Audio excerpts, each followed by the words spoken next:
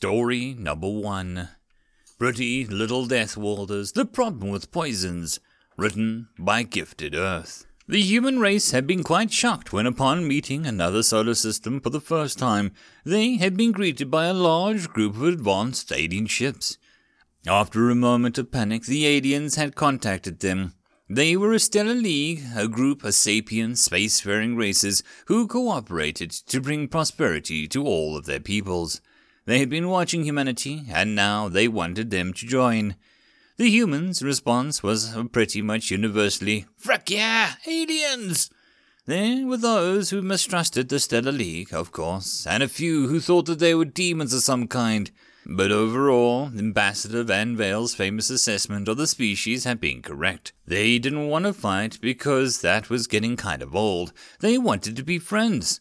No one on any side expected a welcoming of humanity into the galactic community to go so perfectly smoothly. That sort of thing just never did. Nobody expected their first major incident to relate to human cuisine of all things. Zenzar Marin Cavalti was the oldest doctor at any human diplomat team had ever been treated by. This was because she was, in their eyes, basically a giant squirrel. Rodent-like with large teeth and a thick tail, the impressive climbing skills. She stood only up to their chest, though her magnificent tail stretched above their heads. To their credit, they were all very good patients. "That's a whole load of needles," said the chosen human ambassador, Miki Yamada. "I suppose this is a round of vaccines." "Something like that, yes," Cavalti replied. "Your generalized inoculations to the form of diseases found natively on each world. They won't stop the worst diseases, but that's an issue for individual species to deal with. Believe me, we are all very glad that you got rid of the smallpox thing." "Yeah, so are we," said the human biologist, Jim Walker. "I gotta ask, though, what's the really big needle for?" Cavalti chatted. The humans translated informed them that it was the closest to a wince. So that's one of the generalist inoculations. That one is a special inoculation against the natural toxins produced by the doozy." "That's the plant people, right?" "Yes, Dr. Walker. They are the only plant-based species in the leak. They survived long enough to get the wool, and because of the unbelievably poisonous. Most things will die shortly after touching them. They used to have a hazmat suits as part of the diplomatic uniforms.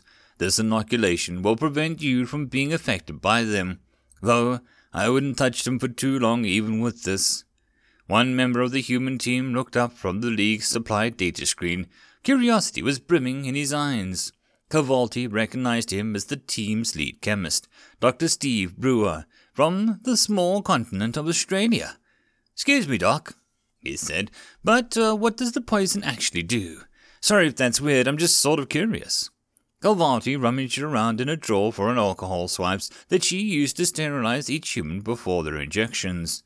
"It scrambles your nerve functions, basically. Every species has a similar nerve system that runs on chemical impulses and electrical stimulation." She fished out the wipes and started prepping Yamada as she talked. The doozy toxin overloads that system, making it and nervous impulses go all the wrong places. Then you have a seizure, then your automatic nervous system goes overloaded by it too, and then you die because your reflexes are trying to control your circulation. Yamada winced, partly because of the description and partly because she just had a needle stuck in her arm. "Yikes," Brewer said. "That sounds like a hell of a way to die." It had been several Earth weeks since the human scientists had started working on the closest lab station to them. Work had been slightly delayed the first week because the station had been built with a strict the doozy and the Lormies.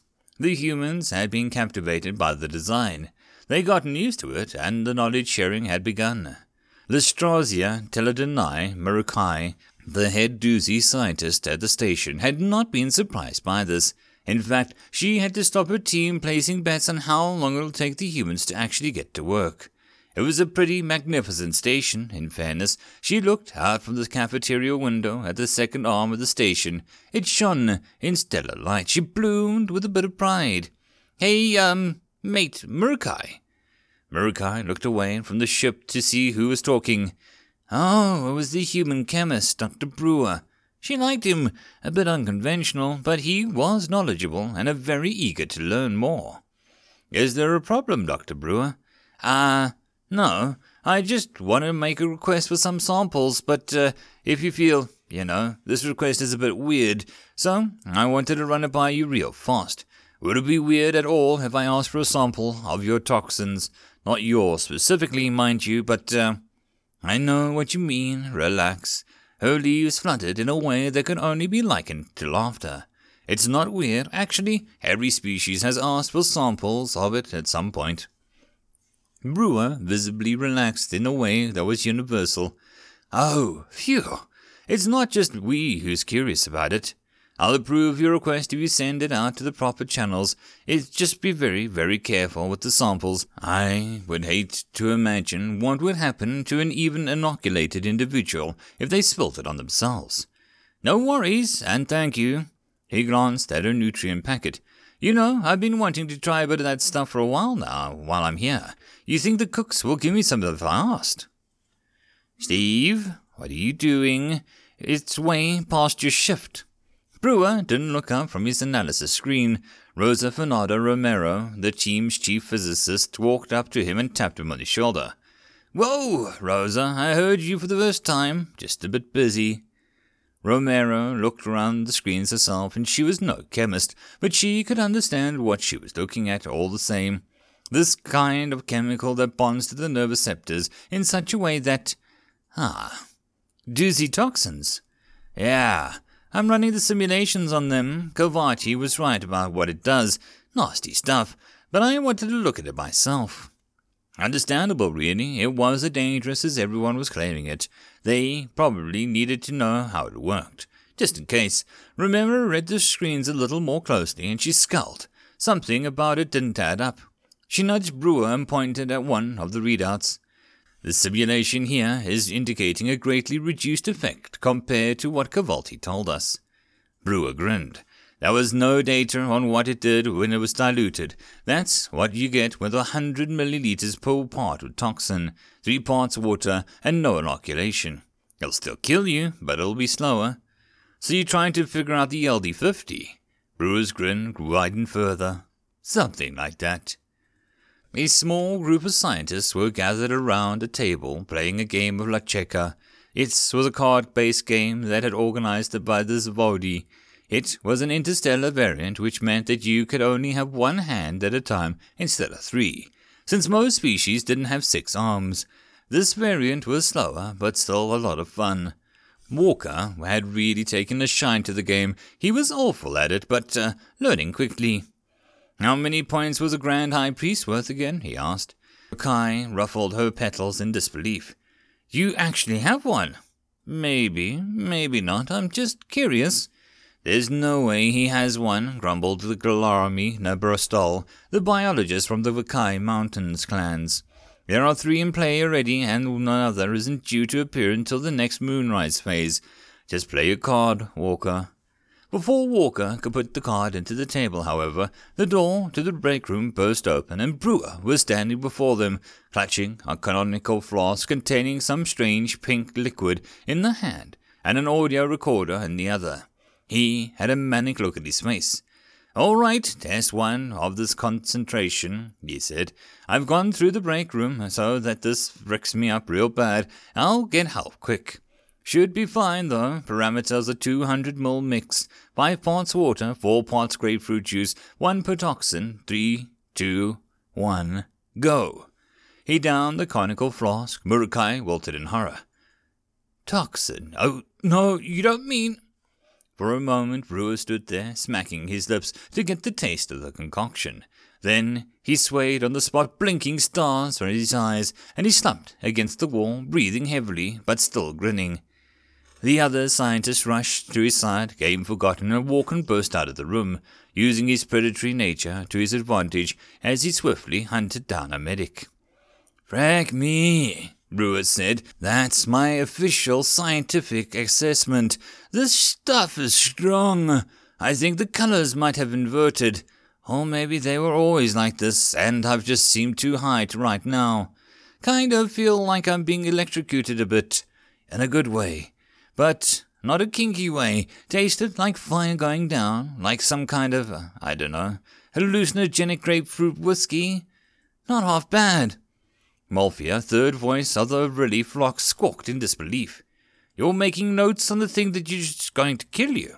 Chill, mate, it's fine. I ran 50 simulations. This ain't enough to fry my brainstem. Plus, it's the juice that helps.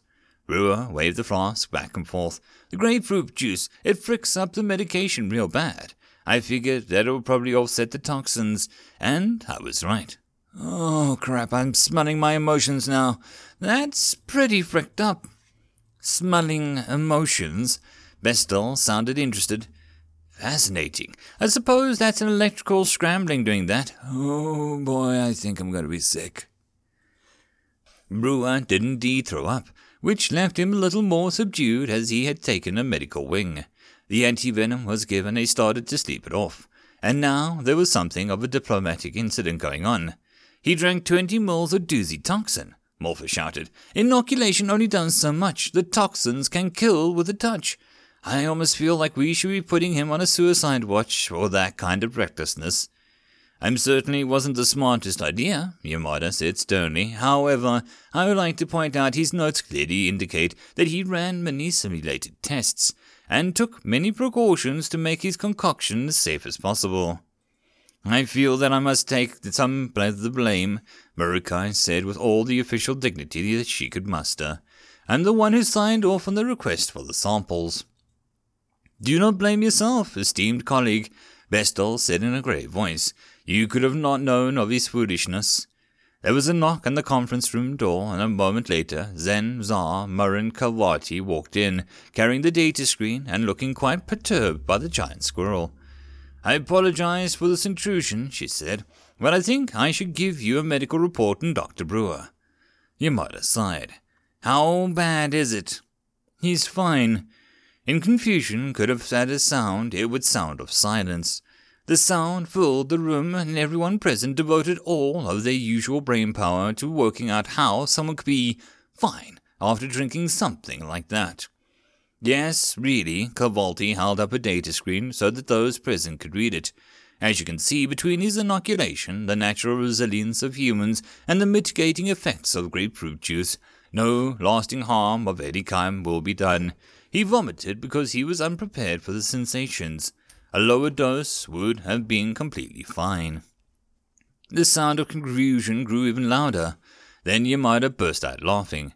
Everyone turned their heads to stare at her, and she quickly composed herself, taking deep breaths. Sorry, she said, but I think I know what he was going for here. Quick question, how would you all react to the idea of somebody drinking diluted ethanol? Oh, good mother of gods above, said Kozuk of the Fifth, the head of the Zyphod research team, as he realized where this line of conversation was going. Your people don't really do that, do they? Bestel asked in disbelief. Many of our populated beverages contain ethanol. Kalvati squeaked to get everyone's attention. Yes, but it's not just that. So many substances on Earth are toxic that humans have naturally high resistance to it already. And then, based on my research, they tend to increase their resistance further by purposely consuming more of it as a recreational activity. Yamada nodded. Drink pure ethanol and you'll be sick. Dilute it, flavor it, and drink it in moderation, and you've got a good night out by our standards. I have to assume that Dr. Brewer believed the doozy toxin was similar. Kolzak dropped her head in all 6 hands. And, he wasn't wrong. Cavalti pointed at some of the data on the screen. He probably should have taken a smaller dose to start with, but according to his simulations, he'd be able to flush it out of his body fairly quickly, giving him a temporary high. So, from his perspective, that wasn't a reckless act. It was a scientific experiment that followed safety procedures and generated useful data. Suddenly, and unexpectedly, Murukai bloomed. She sat up straight and her colors were vibrant and gorgeous. Hang on! Humans enjoy consuming toxins. Yamada winced. It sounds weird when you put it like that. You don't understand. We can artificially produce more, but there's never been a point, because it's too dangerous to be useful. What you're saying is that Dr. Brewer found a use for it. Yamada sat up straight. Are you proposing that we buy it from you and sell it as a recreational substance? Hold on. Morpher puffed themselves up to get attention. You can't be serious. Simulations aside, one test is not enough to conclude this is safe. Yes, indeed, Yamada, said Thorfrey, which means we'll need to do further tests. Probably some studies on people who know nothing about doozy toxins, which will require a lot of artificial samples, of course. And the head of this team, I must take responsibility for the testing. I can authorize further testing without experiencing it myself. Kalvati realized that the humans were going to be quite dramatically increase her workload. Although, if the doozy were about to make a lot of money from the trade deal, and they owned the station, and she maybe could argue for a raise. End of story.